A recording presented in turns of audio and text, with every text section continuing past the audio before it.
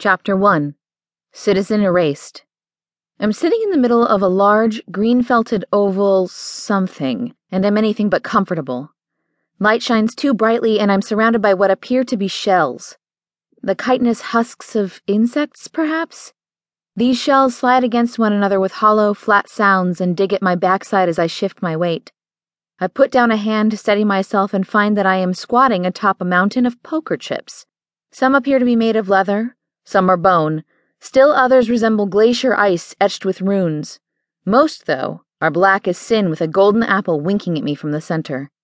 I'd guess that hundreds, possibly thousands of chips form this pile.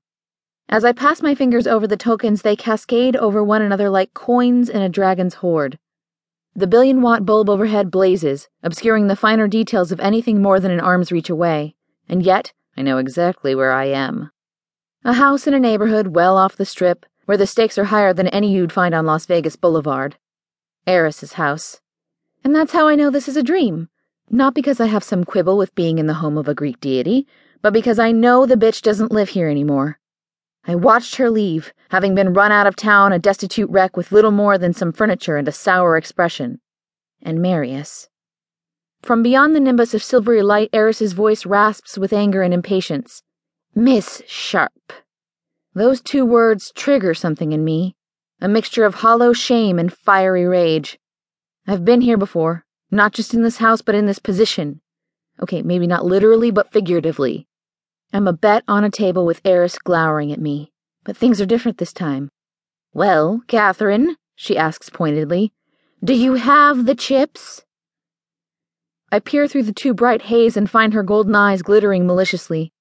The rest of her features come into focus, a series of pale crags and jagged edges, the face of Eris, the avatar of discord. Do you have the chips? She demands again. Trying to get me to replay the game you've already lost? I ask the dream. I should wake up, but whatever anchor keeps me in this place holds fast. We remain at the table in some mocking tableau of actual events long resolved. Do you have the chips, Catherine? Fine.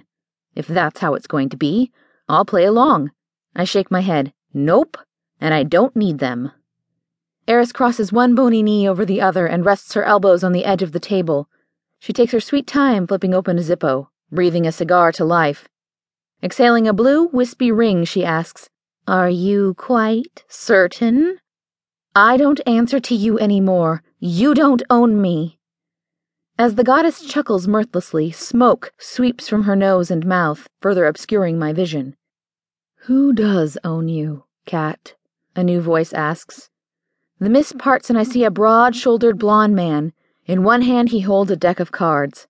His arctic blue eyes meet mine with a weight of honesty. Perhaps pity, too. Gazing down to my left forearm, I see the rune, the letter F with its stems on the diagonal. The Norse symbol Onsus gives off a glow the same color as a midwinter sky. To the untrained eye, the rune is little more than a tattoo, but to me, and any who roam in the circles I do, it is more. The mark is a brand. My brand. I am cattle, bargained and lost by Eris in a single game of poker some 8 months ago. The old anger rises in me, and without answering the dealer, I pop up from the table. I don't have to play this game. We're done. I spit at the goddess. I'm done. With games, with you. And my soul might not be mine, but this is my dream, and I say we're finished. I turn to leave only to find myself face to face with a satyr. The point of his sword, not nearly as wicked as the blade of his stare, whispers against my belly. Marius glares at me from behind waves of his glossy black hair. Locks have come undone from his ponytail as if he's just emerged from a fight or more adventurous sport. No, it's not sex. It can't be, I remind myself. Marius and sex are mutually exclusive and have been for centuries. Marius emits anger in hot, bitter waves. Do I have your attention? He asks with a simmer. Though I know on some level that he cannot be standing here, he left town along with Eris.